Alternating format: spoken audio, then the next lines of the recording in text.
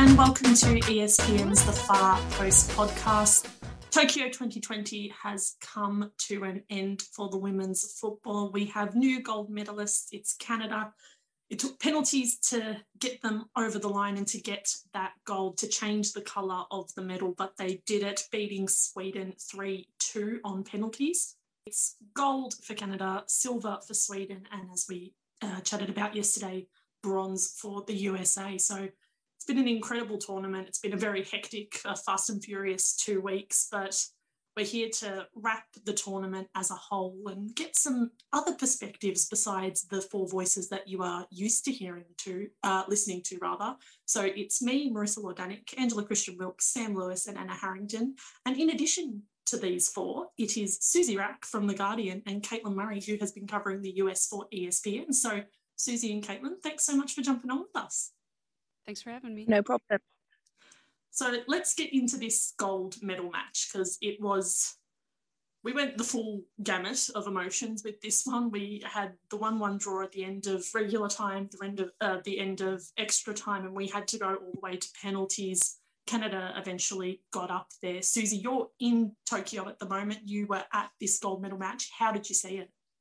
Yeah, it was a weird one, especially after the game the night before, which, I mean, you sort of went from a boxing match to a chess match, which was a weird feeling. So, yeah, really, really cagey performance from both, which you would expect from two really defensively solid teams. And the thing that I think swung it Canada's way, and I think that they've done really well at all tournament, is that they've used the 5 substitutions really, really well. So whenever the momentum has slightly been going against them, they've brought on some players and it's just tipped it back the other way slightly. And at every point they've done that, it's been effective. And I watched 5 of their 6 games live. Like at every single point they did that, and they did it no matter what the time was. As if the momentum was shifting against them, they would make the change. So they made quite a few half-time substitutions. Quite brave ones. Obviously, Christine Sinclair looked shattered, but to be bold enough 5 minutes before extra time to take off a player like that, who is desperate for this gold medal, and throw on a few players with significantly less experience as you're going towards extra time and a penalty shootout, for me is extremely brave. I think that's how they did it. They didn't play the prettiest football of the tournament.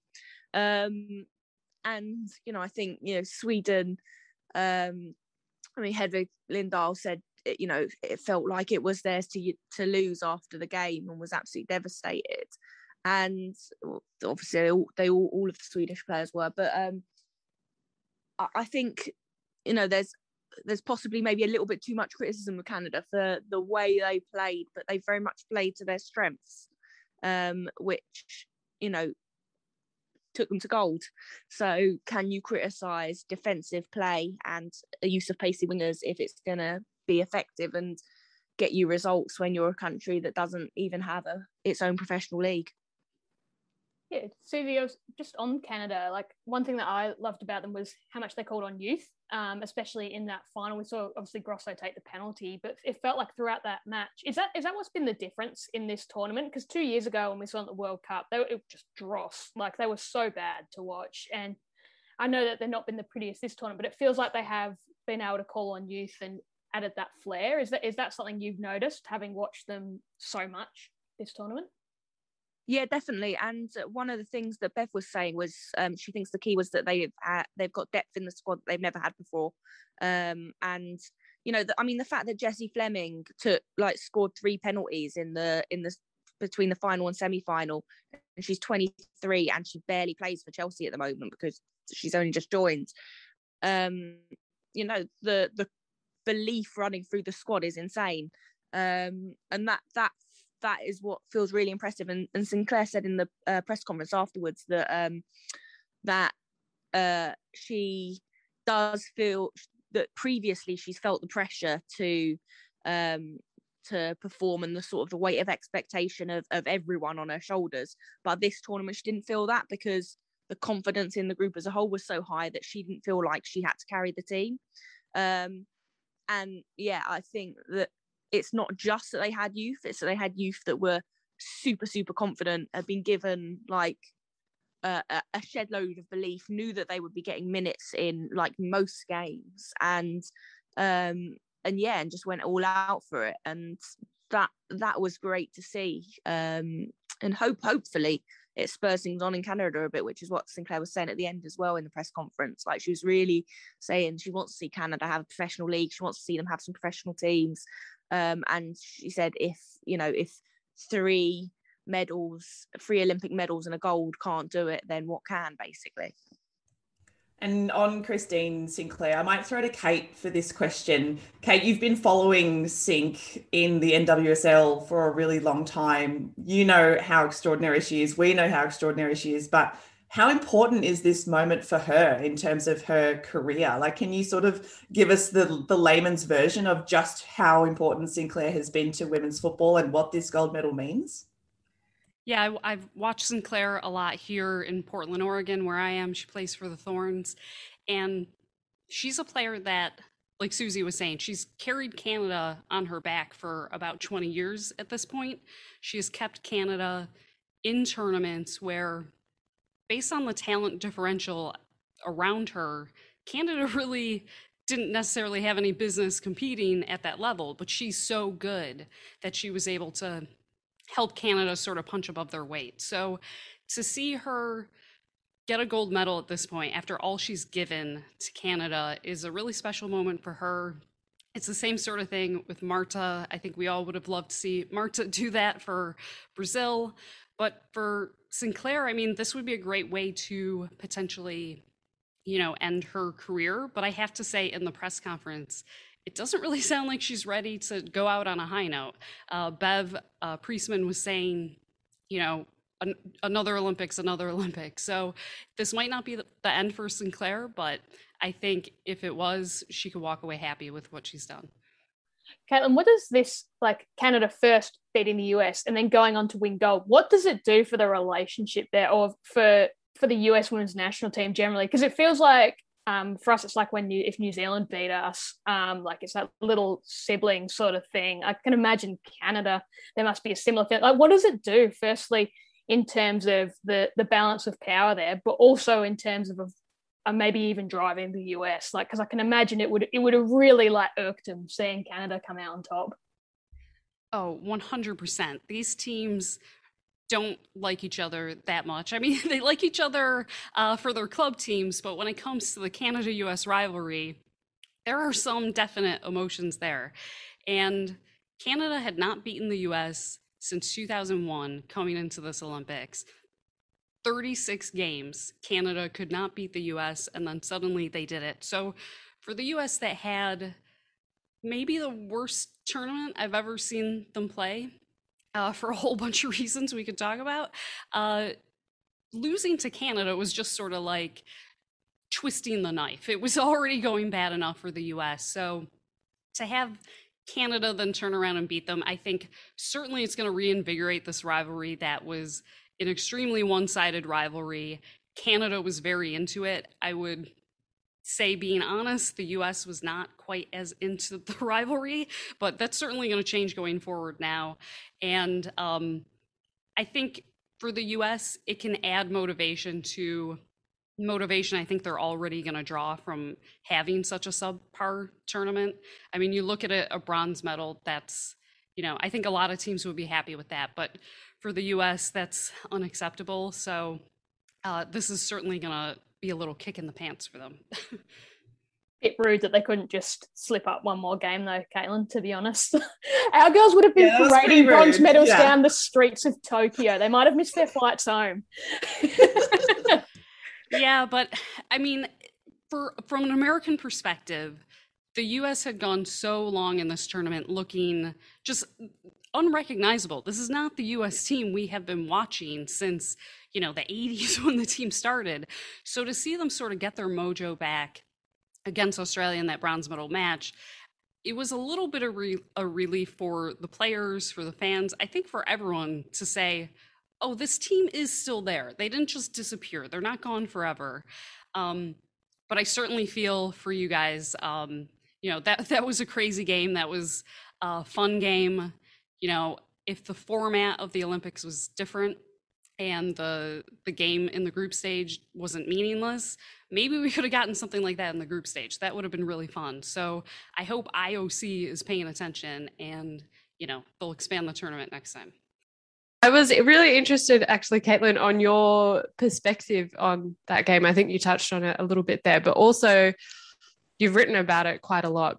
What's going on with this US women's national team? But I'd love for our listeners for you to maybe provide your lead-in theory, and we can also share that article that you wrote for ESPN on those different thoughts and onions on why this tournament has been what it is for the US.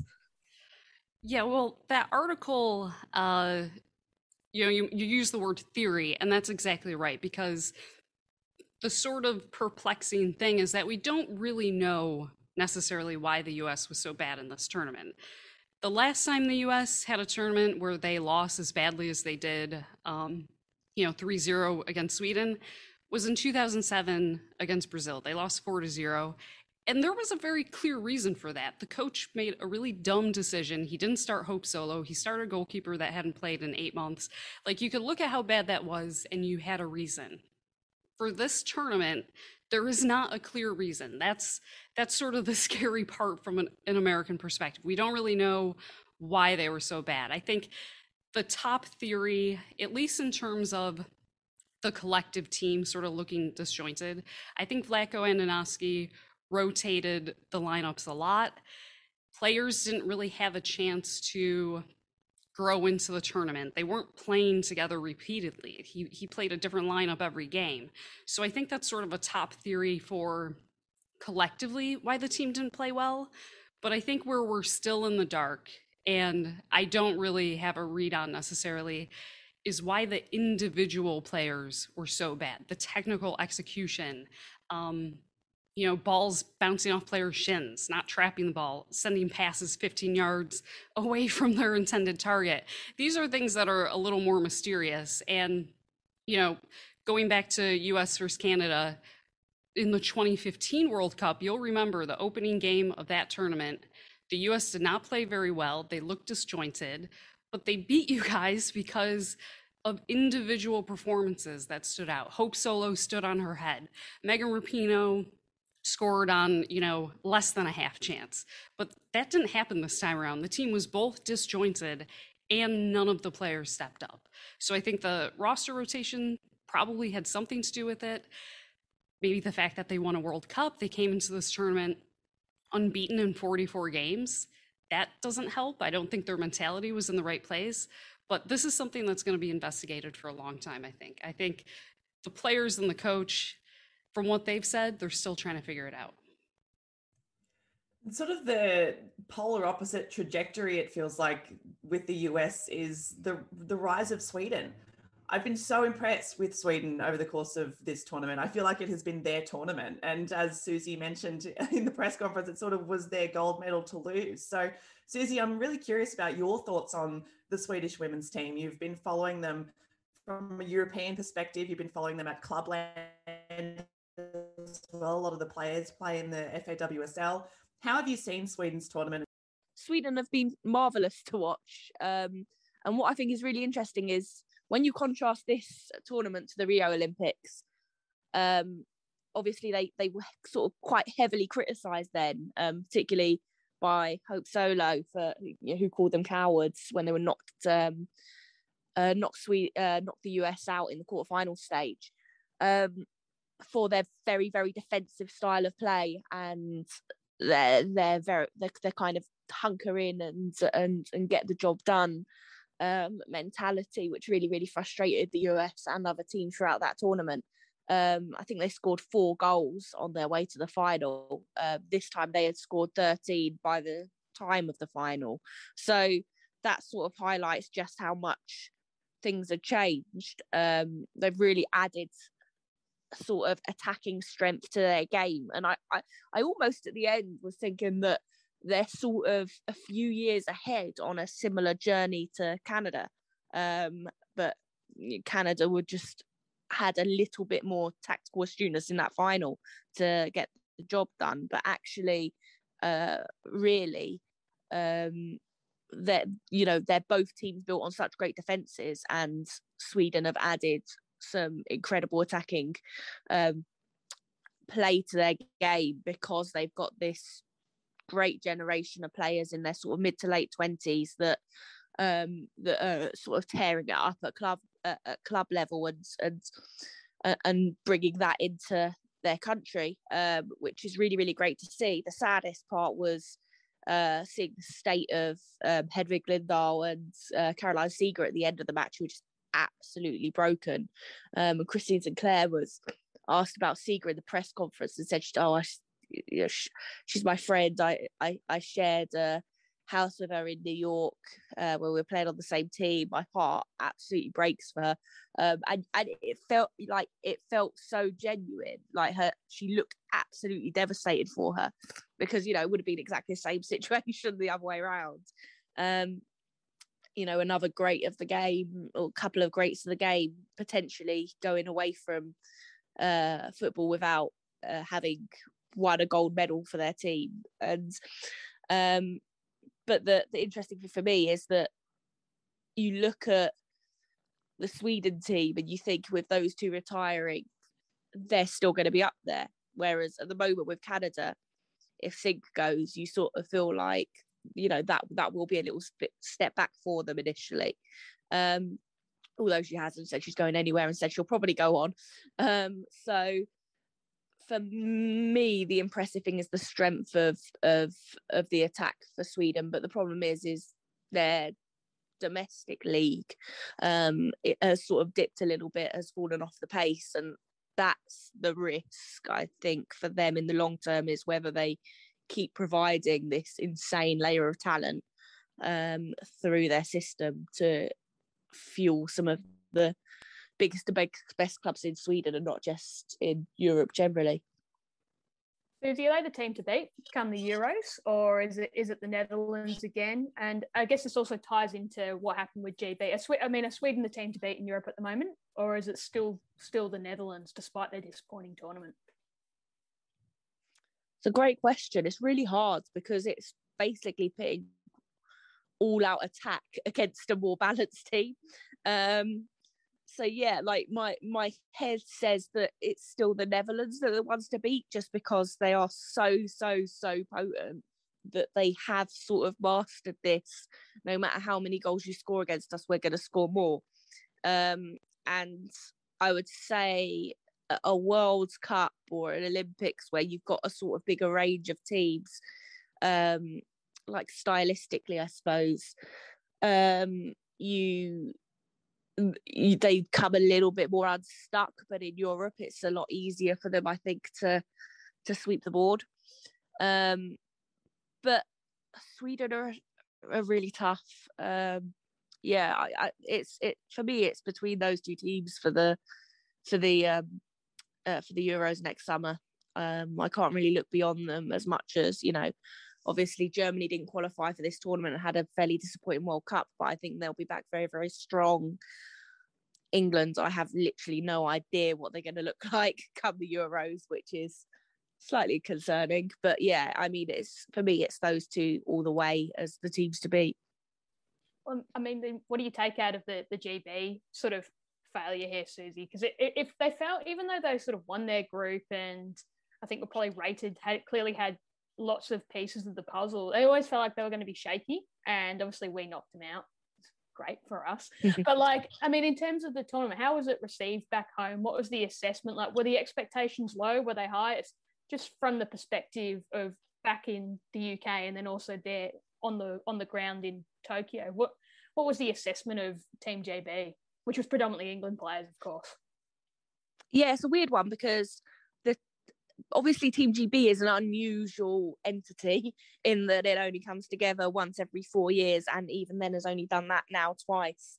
because of the national politics between the nations involved. But that, coupled with the fact that, you know, the pandemic meant that they weren't able to play a single game prior to the Olympics, that England, who made up 19 of the 22 player squad, had played 3 times in like over a year, I think it was, in the end. And that Wales and Scotland, who provided the other players, had, you know, played a few Euro qualifiers, but not play much more at all, meant that it was all a little bit of an unknown entity. So I think expectations weren't really high or low. They just weren't really there, because no one really knew what to expect at all.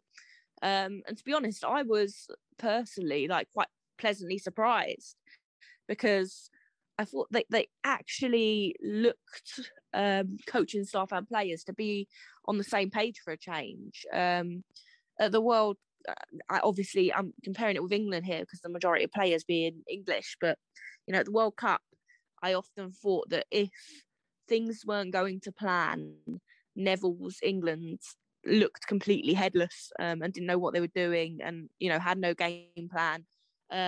Or if they had a game plan, none of them believed in it. Whereas Team GB under Hegarisa looked like they all were sort of singing from the same hymn sheet. You know, if things went against them a little bit, they sort of regrouped really, really well, at least early on anyway. But the problems were like quite familiar in the end. In the, like, for England, obviously it's a fully English back line for the game against you guys, and that defence has been shaky as hell for England for a couple of years now. Like, can't deal with balls over the top into the box, can't deal with set pieces at all. Real struggle, and often sort of like chaotic, last ditch, desperate defending, and those problems sort of persisted. But Hegarisa was only announced as Team GB manager in March, and she only came into the FA setup in January. And in that sense, you sort of think, you know, how long could you allow someone to be able to undo all the bad work done before you then expect it to all turn around? So I feel quite, like, I suppose, kind to them, in that I feel like there's not there's only so many changes they could make to the team to get it to a stage where it was able to compete at this game to a certain level. And I think they actually performed pretty well. And yeah, the Australia game, it was some not great defending, but again, I think that's the legacy of the past set up.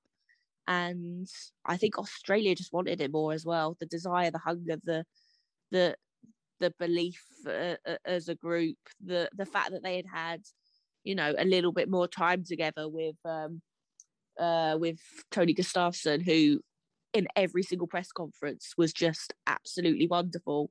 And like, just not afraid to chat tactics for fear of giving something away, or kind of sing the praise of the players and the whole setup generally. He was loving coaching this team, and it was really refreshing to see. And he also just had this incredible confidence in himself and his sort of master plan, that he felt confident enough to lay it out for us, in quite a lot of detail, which was really, really refreshing. Going back to what you were saying about the defensive problems of Great Britain and as a run-on from that, England, if you were ruler of the universe and you could like go in and change some stuff, what would your recommendations be in that department? I suppose, does there need to be better pathways, or are there already people in, say, the FAWSL or playing in high-level competitions that you think could be the next big thing in terms of, shoring up this defence? Yeah, I think one of the biggest problems England and Team GB have had is that there's been this unwillingness to put the older players out to pasture, for want of a nicer way of saying it. And I get it in the, like, I think the FA desperately want those players to have their swan song and to go away with a medal or some major tournament success, and are desperate for players that have really, really fought for the game and the right to play and have sort of carried it on their shoulders in England for a very, very long time before it started to grow. They're desperate to give them a nice send-off, and at some point sentimentality has to be put in the bin, and you have to sort of think pragmatically about the future of the team and blooding some of the younger players and giving them enough experience and letting them taste failure if necessary in order to spur success in the long term. And they've been unwilling to do that. And I'm sort of hoping that when Serena Wiegman comes in, like, that she has that, because I know she's got a reputation to be quite a hard liner. I'm hoping she'll be quite brutal with that. And I think one of the problems is in England we have central contracts where there's players who are paid a wage by the FA as well as by their clubs, and I have no idea. I'm guessing, but I imagine it's pretty hard to, if you're the England manager or the Team GB manager, to come in and say, oh, I'm not picking any of these players that are being paid by the FA to be England or Team GB players, and I'm going to pick a whole new set. Like, it's not as simple as, oh, you can just pass over these central contracts to new players. It doesn't quite work like that.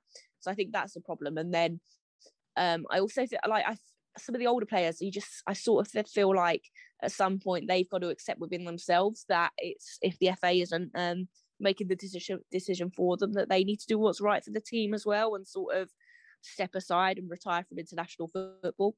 And like, I love Steph Orton, I love Jill Scott. I think they're wonderful, wonderful players, and have done masses for the game in England, domestically and internationally.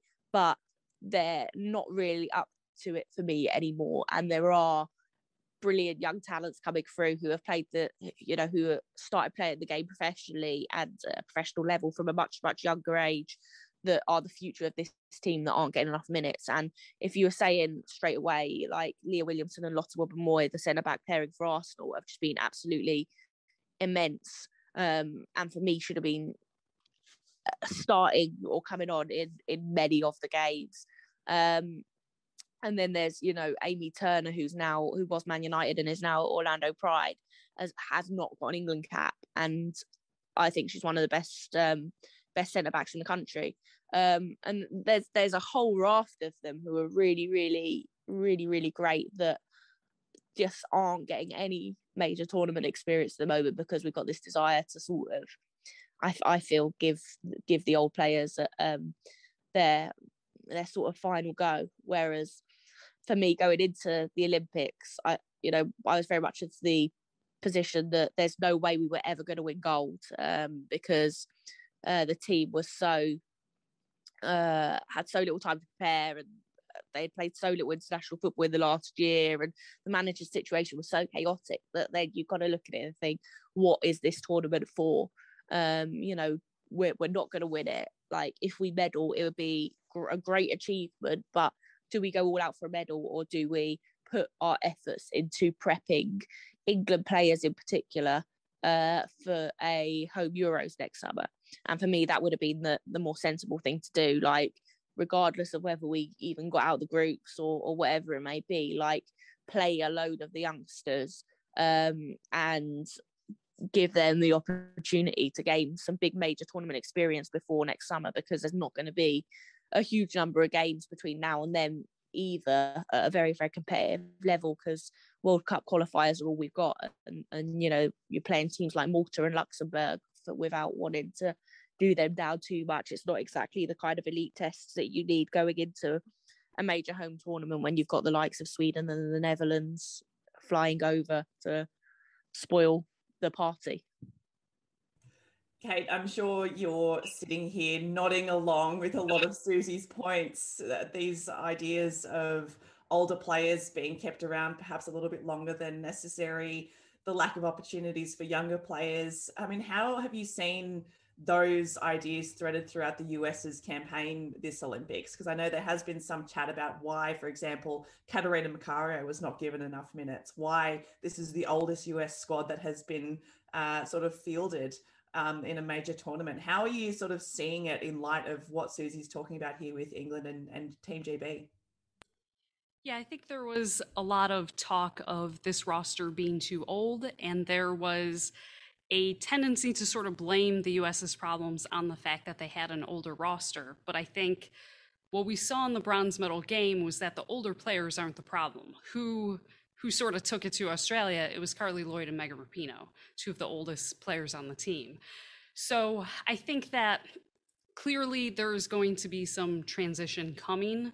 No one was ready to make an announcement in the mix zone after, the game, but I would imagine Carly Lloyd and Megan Rapinoe are going to retire. Becky Sauerbrunn, veteran center back, will probably retire as well.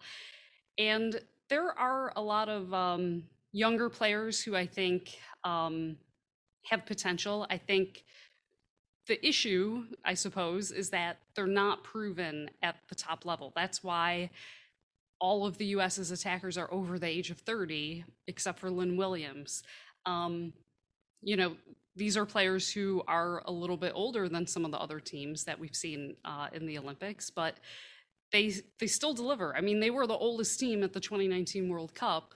They won. They were also the oldest team at the 2015 World Cup. They won that as well. So I think there is a tendency to sort of want to push players out just because of their age.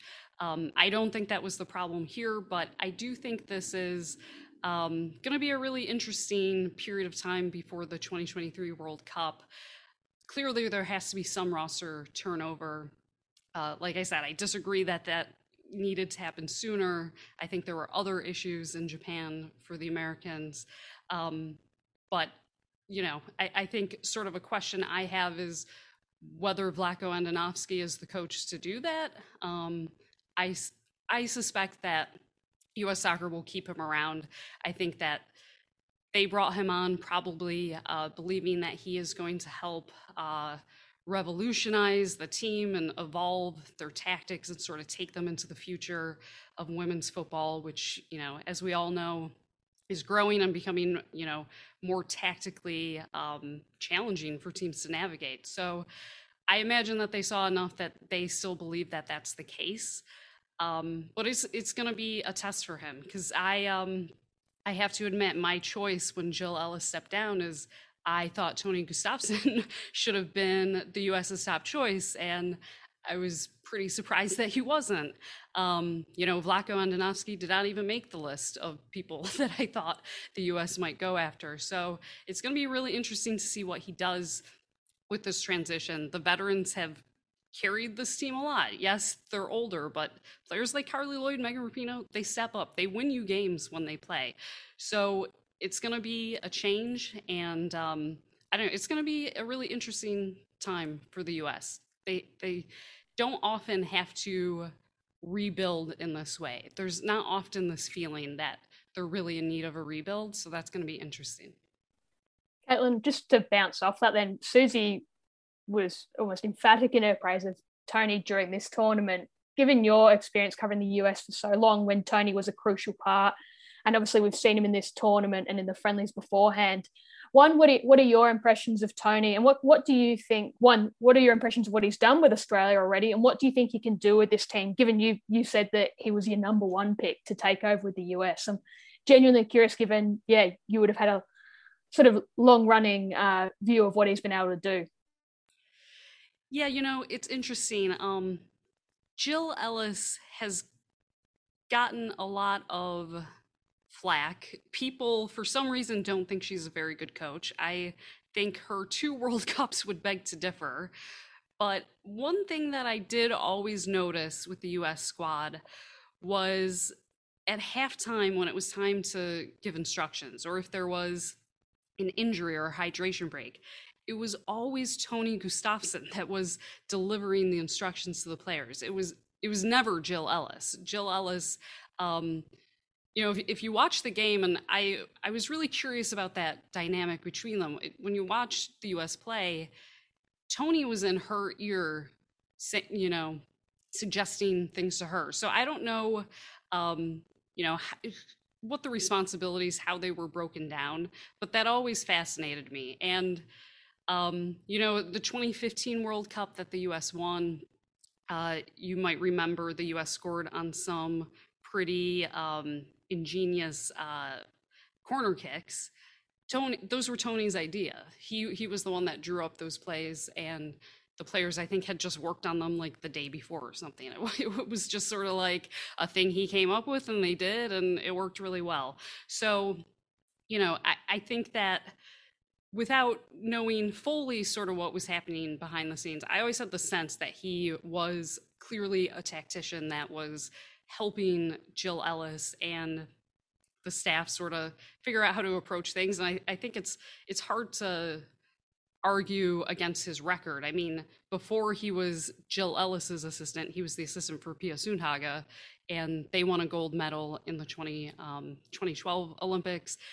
They had a lot of success as well. So, I've only watched, I have to admit, because the games were in the middle of the night for me here in the US, I only watched Australia when they played against the United States. But I think Australia is a team that I've always really been high on. I actually thought that we're going to do much better in the 2019 World Cup. I was disappointed to see how they did, because I do think they have the talent. They have a lot of young players. It's just a really exciting group of players. And I do think that they had more potential. And I think Tony clearly is someone who can tap into that potential and kind of help them be greater than the sum of their parts. I think in the past there was a tendency to sort of just hope that Sam Kerr could do everything, sort of the way Christine Sinclair and Marta did that for their countries. But I think the encouraging thing is to see that Australia is a team that is growing as a collective, and the way they play together, I think, look stronger. And I think there's more growing to do, but Tony is someone who I absolutely think can do it. And 2023 World Cup, it's going to be in Australia. I'm really excited for it. It's really, I don't know, nice to hear praise heaped upon Tony, because I don't know, sometimes I feel like we're doing it, but it's like maybe we're just loved up and we don't have all the perspective required to make an even assessment. But in saying that, it's really interesting. You touched on he did a lot of work behind the scenes and on the ground with this US team. For this Australian team, he's really brought in a new mentality and a new way of looking at the game. And I'm wondering, do you think for the US, does that come from the coaching, or is that just something that US mentality that perhaps was lacking this tournament? Where does that come from your perspective? I don't know if that's a really silly question, but it's something. It's not. I think that the mentality of the US has been their edge pretty much since the team started. And that's what the players have said was missing in Japan. And I think we all saw it. Like, they are a talented team. We know that. They didn't just turn into a bad team since the 2019 World Cup ended. So the mentality is what was missing, clearly. And, I actually wrote a book about the U.S. women's national team. So I'll just plug that if people want to read all about the U.S. women's national team. It's called The National Team, The Inside Story of the Women Who Changed Soccer. And that was sort of a question I was curious about going into working on that book. And what I learned is that mentality has been there since the 1980s, when the team first started. I interviewed players who played in the first tournament that the US played in 1985, and they said the other teams were better than us. They were more technical. They knew more about soccer, but we had a mentality where we were going to fight like hell and just try to beat the crap out of them. So that has sort of been there from the beginning, and that has continued from the players. It has sort of been passed on from player to, generation of players to player. And Pia Sundhage has a quote in my book where she said, the mentality of the players is contagious. And, she's Swedish. She said, in Sweden, we think we're really good with tactics. We're really good with technical things. But the US has this mentality, they just go for it. And I didn't give that to them. They taught it to me. So I think that's something that, I think if Tony can take that mentality that I'm sure he saw very up close and personal in some very epic wins that the US has had in his time with them, if he can sort of help instill that with the Australian team, not that, they don't have that already. I think we have seen from the players they have a lot of fight. But if he can help sort of foster that culture even more and help it grow, I think, that's a really good thing. Because I do think, obviously, the US has a lot of advantages with their talent. The US has advantages with things like Title IX, which, you can't really replicate. But their mentality, I think, has always been sort of the edge that sort of makes the difference in close games. I'm curious as well, Kate, your opinion in a similar sort of way to how Susie sort of projected forward and spoke about some players who she wished would have gotten more minutes or who she wished would have come into the setup. How do you see this US women's national team moving forward? Because as you mentioned earlier, there is going to be a moment over the next couple of years where some older players are going to need to shuffle out and some fresh blood is needed to come in. Who are you liking the look of, perhaps across the NWSL or elsewhere in the world, that you can see stepping up in the next couple of years, perhaps in time for the Women's World Cup in 2023? Yeah, I think the first obvious one is Katarina Macario. She was on the roster in Japan, but she didn't play very much. And I think that was a product of the alternates were added to the roster after the fact. And I think if Vlatko Andonovski knew that that was going to happen, I do think he might have selected different players. Because when he first announced the roster, he said he thought she was close, but she wasn't ready just yet. So then suddenly she's on the roster, and he apparently still didn't think she was ready because she only appeared in one game against New Zealand. So Katarina Macario is a player who I think in the US have all sort of hyped up as the next big thing. She's very crafty, technical. I mean, she grew up in Brazil, so she has that, Brazilian flair to the way that she plays. She's someone that I think the US can build around. There's sort of an open question of what's the best position to play her at, but that's something that I think we're going to see the coach figure out in the next couple of years. Here in Portland, a player that plays for the Thorns, Sophia Smith, I think, she's a young player with a career ahead of her, and she has done very well in the NWSL. I'm excited to see her trajectory and her growth. Trinity Rodman, Ashley Sanchez, Brianna Pinto. There are a lot of young players who have the potential to really step up. I think we'll have to see. You have to be cautious about young players that you hype up too much. I think in the US, maybe more on the men's side than the women's side, but we've had a little bit of disappointment by hyping up young players. But I do think that there are the pieces there, but now's the time to really fold them in, because there wasn't the time before. The players who are over 30 have not needed or have shown that they are going to be supplanted anytime soon. So I think at the very least, having that competition, bringing those players in, pushing those older players, pushing, Alex Morgan and Tobin Heath and Kristen Press. I think creating that competition would be a really good thing for the US. So hopefully that process starts immediately. Let's start getting some of those younger players in there. Caitlin, we spoke to Steph Young from The Athletic before this tournament, and I think what she said, what a lot of people were thinking, they couldn't believe that Midge Purce missed out, and it seems like she's just kicked on in the NWSL. It's a bit of a proving a point. Is she a player that you think can go to that next level? I think it's been talked about players like Crystal Dunn who've missed out on, say, World Cups, gone to another level, and said, you can't not pick me. Is she a player who can sort of level up, I guess? I think that's an interesting one, because Midge Purce plays as a forward. She's an attacker normally. And for the US, where they have been playing her, is as a fullback. And realistically, I don't really think that she I think she's a very good player. I don't think she is in a position to push out a player like Alex Morgan or Kristen Press or one of those players.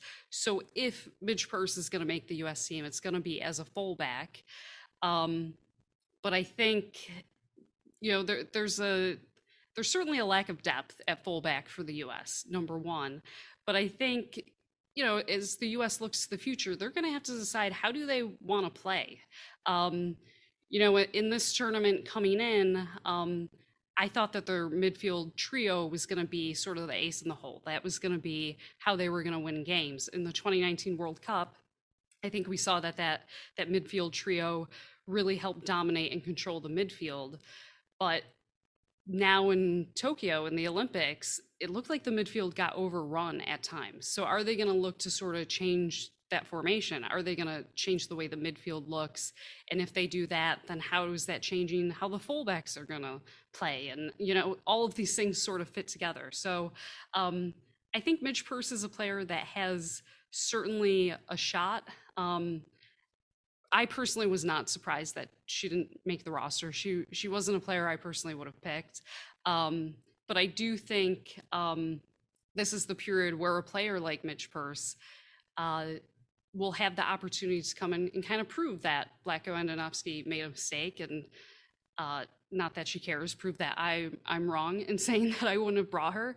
So, I think there are a lot of players like that who are maybe close, and they're sort of figuring out how they would be used, how they would fit into the U.S.'s system.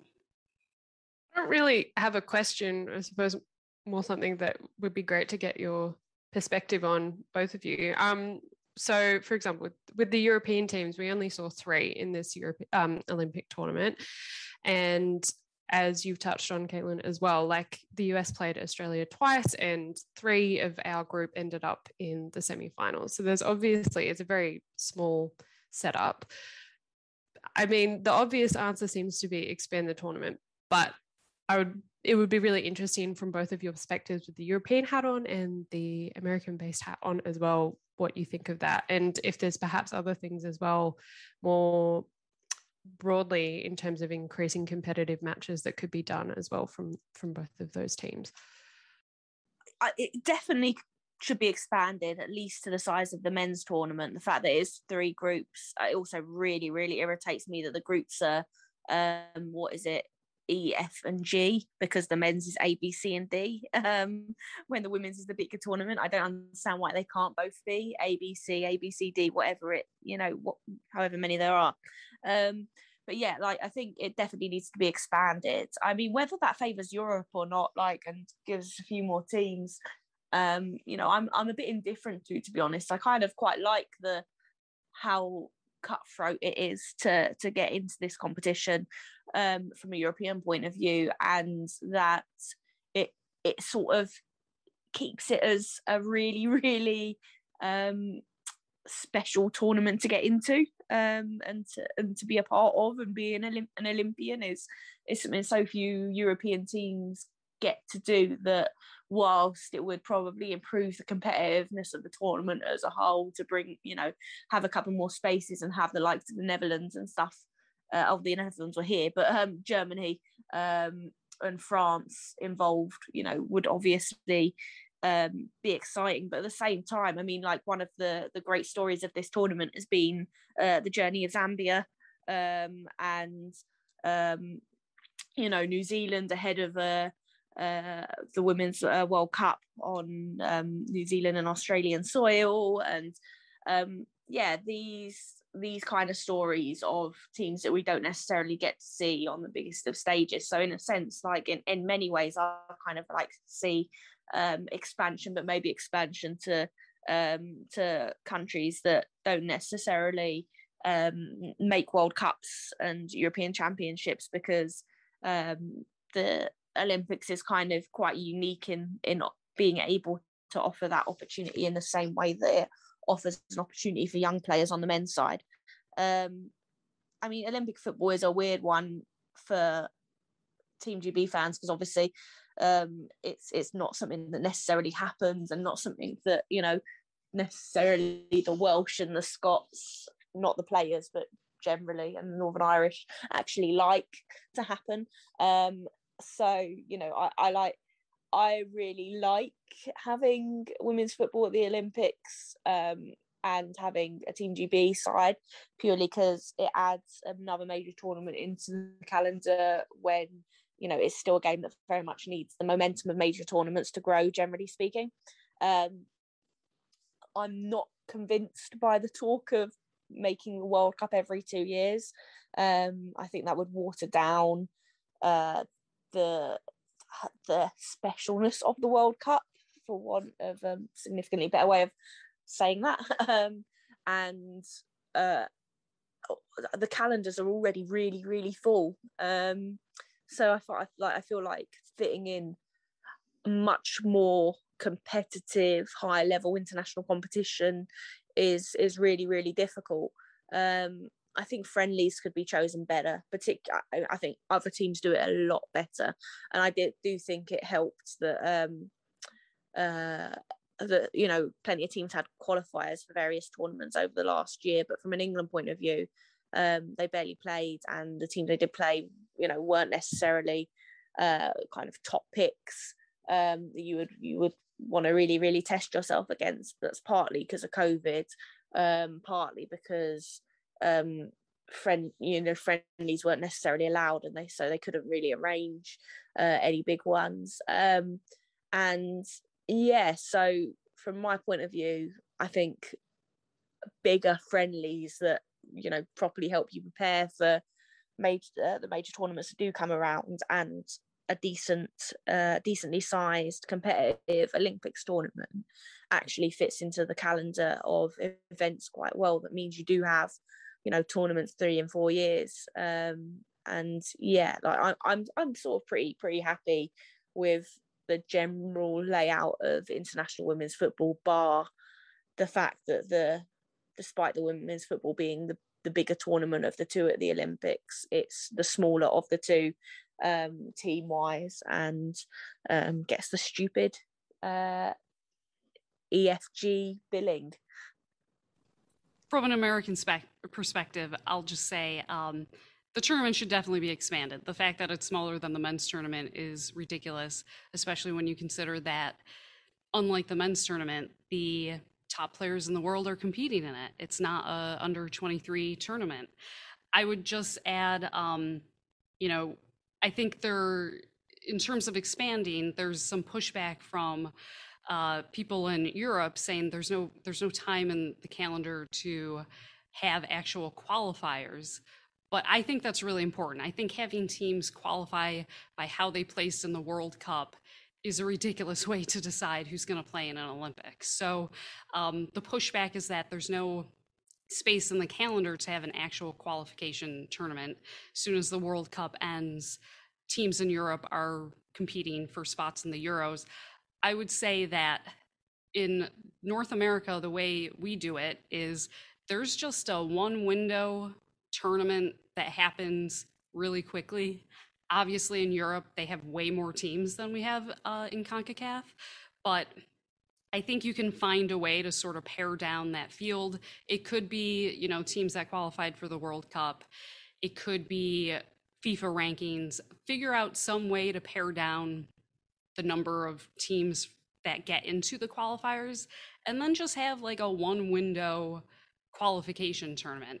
You know, the World Cup, 7 of the 8 quarterfinalists were from Europe. The United States was the only team not from Europe. So it's really sort of unfair, I think, to eliminate them based on a global competition, or sort of like, you know, who you got in the group, you know, which teams you got from other confederations sort of decided how far you got through the World Cup. It's just not really fair. So I think they definitely need to expand the tournament. In women's soccer, you know, outside of Europe, where they have the Euros, everyone else just has the World Cup and the Olympics. So they should really try to make the Olympics, you know, a more robust competition, at least 16 teams.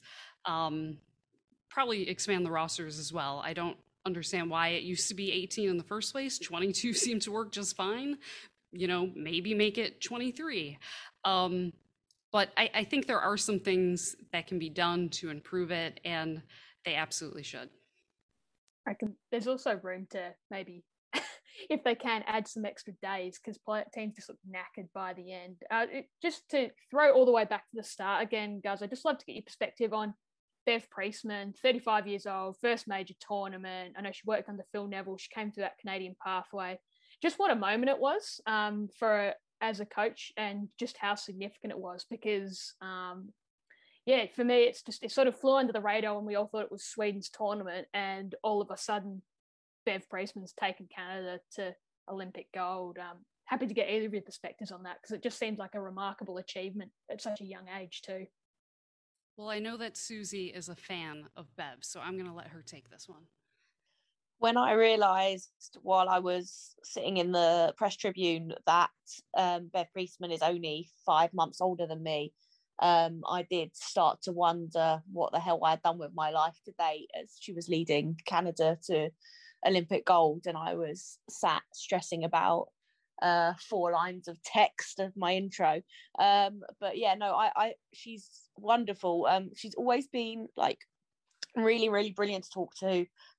She, very widely considered to have done a lot of the hard graft behind Phil Neville with the Lionesses, in the same way that Tony G did by all accounts for the US as well. And just like a supremely confident young coach that finally needed someone to give her that leg up. And I think, if you kind of read between the lines of Phil Neville's quite pointed tweeting over the weekend, he clearly quite heavily thought that the FA made a big mistake in letting her go. Really, really rates her. I'm pretty sure he would have wanted her or someone like Casey Stoney to get his job after he went. And whilst we can debate the merits of Phil Neville's opinion, I think that there's no doubting now that that Bev is supremely talented.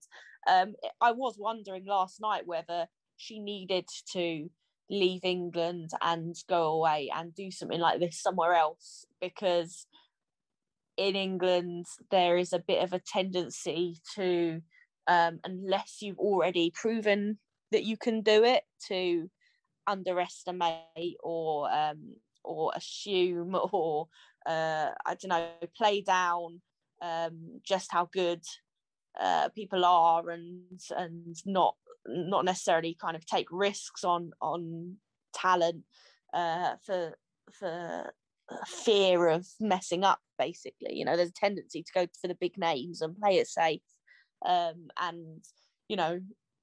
now if she does return at some point in the future, not wanting to upset Canadians at any point who have completely adopted her. Sinclair said she's Canadian now in the press conference, and they're keeping her. But if she were to return, she returns with this, massive, gold medal round her neck and reputation to boot.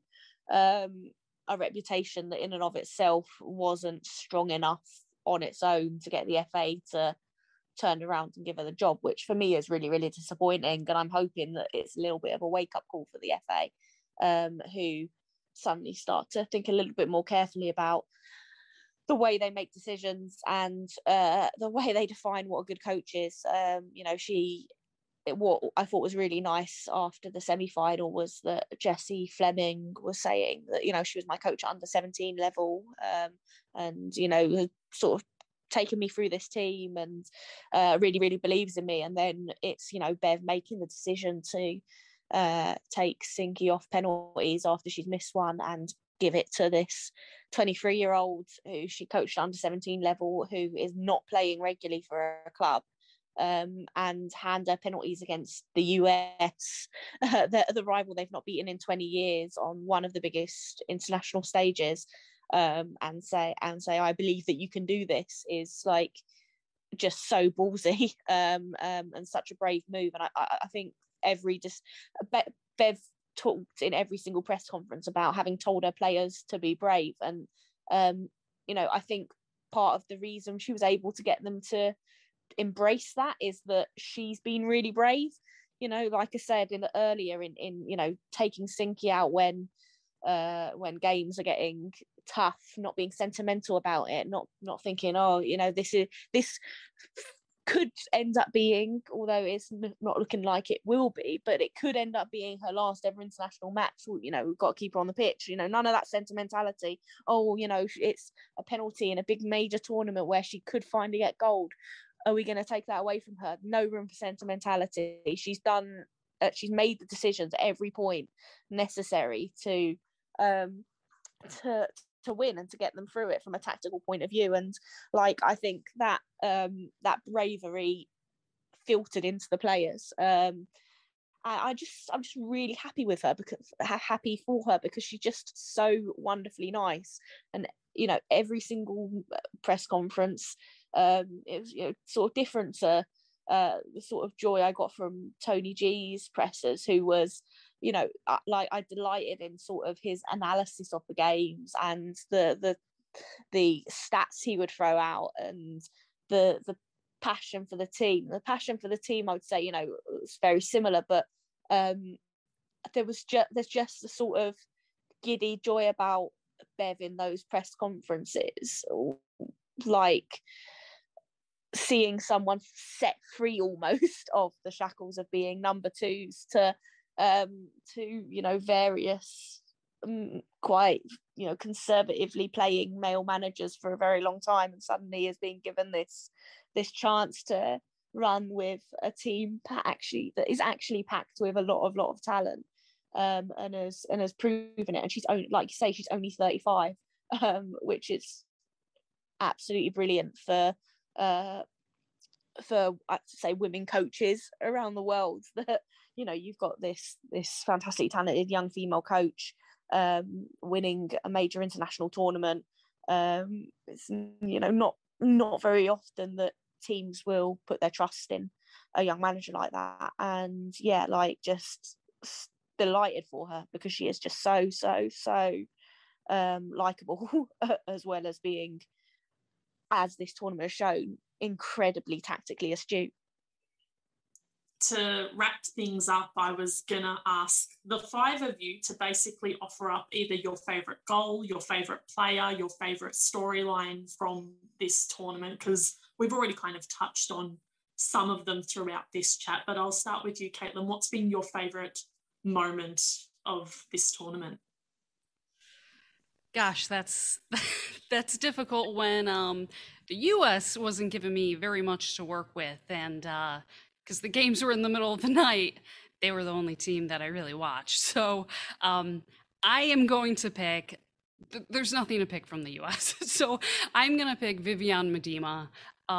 She is such a class player, and I think what really stuck out, you know, in that game against the US, but I think throughout the tournament, I've certainly kept up with highlights and things like that.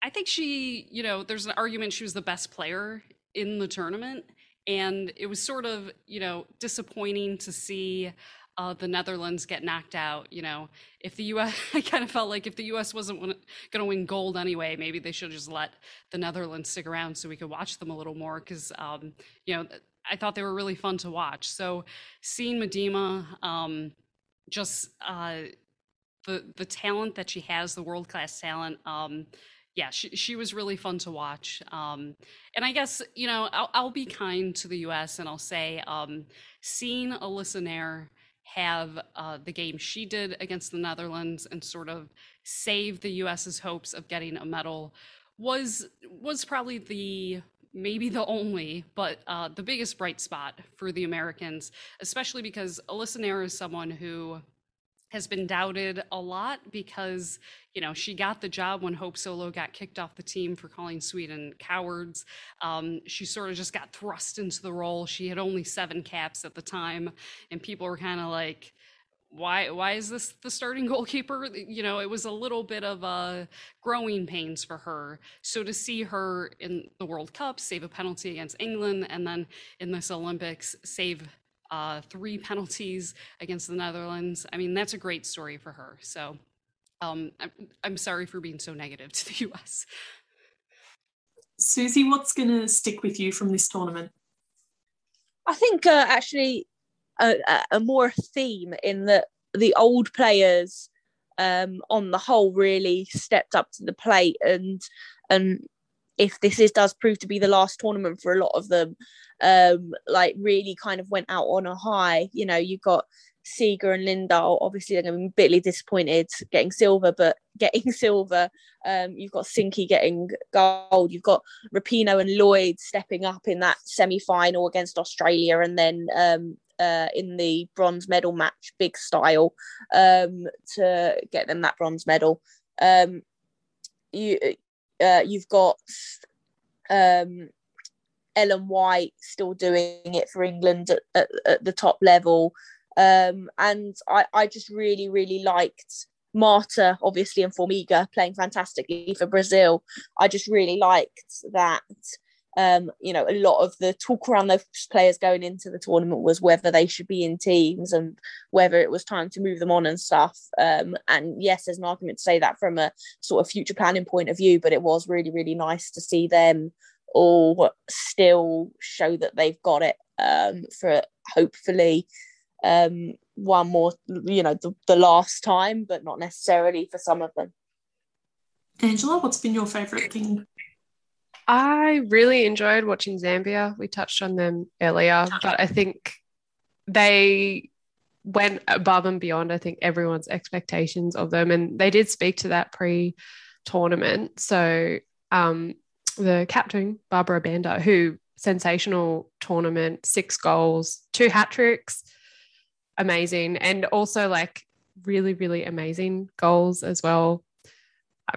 I highly rate her, big fan now. She said pre-tournament that it may be our first time to play in the Olympics, but we are not going just to make up the numbers. It's a new challenge for us and we'll take it as it comes. And I think that they also just brought such chaos. And as an Australian fan, it was a little bit like anxiety inducing because of that third place. Like the best third place team would be the one to go through. But yeah, I think, and they also just showed such resilience, especially in their last game against Brazil. And I just, really, really rated their tournament. And I am really excited, hopefully, to see more African teams brought into the fold for future Olympics and future World Cups as well. So yeah, that was definitely my fave narrative, aside from Australia doing their thing, which was very, very nice. But we've covered that in a lot of depth in previous episodes. Go check them out. Good plug there. Very proud of you. Sam, what have you liked from this tournament? Sort of the polar opposite of Susie, but also drawing on Angela's answer. I've really loved seeing young players stepping up to the plate this tournament. Barbara Banda is only 21 and she's already in the history books for the Olympics. From an Australian perspective, Tegan Micah, we've talked about this previously. Our new number 1 goalkeeper is only 23. Seeing Mary Fowler, Cara Cooney-Cross, and even Ellie Carpenter is still only in her early 20s, stepping up and really fitting in beautifully into that team and taking them as far as they have, I think was fabulous. Watching Jessie Fleming emerge for Canada to Christine Sinclair in some ways. And even seeing players, you know, like Lauren Hemp for Great Britain, who I just thought was dazzling. She's still only 21. And the US as well. I mean, even though Makaro didn't really get much of a run, I did enjoy seeing a Lynn Williams, who I know is a little bit older, but players on the fringes who really had, they took their opportunity with both hands and really went for it. I think that this was one of the tournaments for those kinds of players as well. And as was mentioned previously, I want this tournament to expand because it does give teams like Zambia, teams like Chile, teams like, you know, that don't often get a look in elsewhere. It gives them and their players a platform to announce themselves. Like Banda plays her club football in China, but I don't think she's going to be playing in China for long after her performances at Tokyo. So that's why I think the Olympics is so important, is giving all of these young and fringe players a springboard into the next stage of their careers. So I've really, really loved that. And Anna, what stood out for you? Torn between a few things, because I love Jessie Fleming and the way she stepped up in these games. The real, like Sam said, the passing of the baton.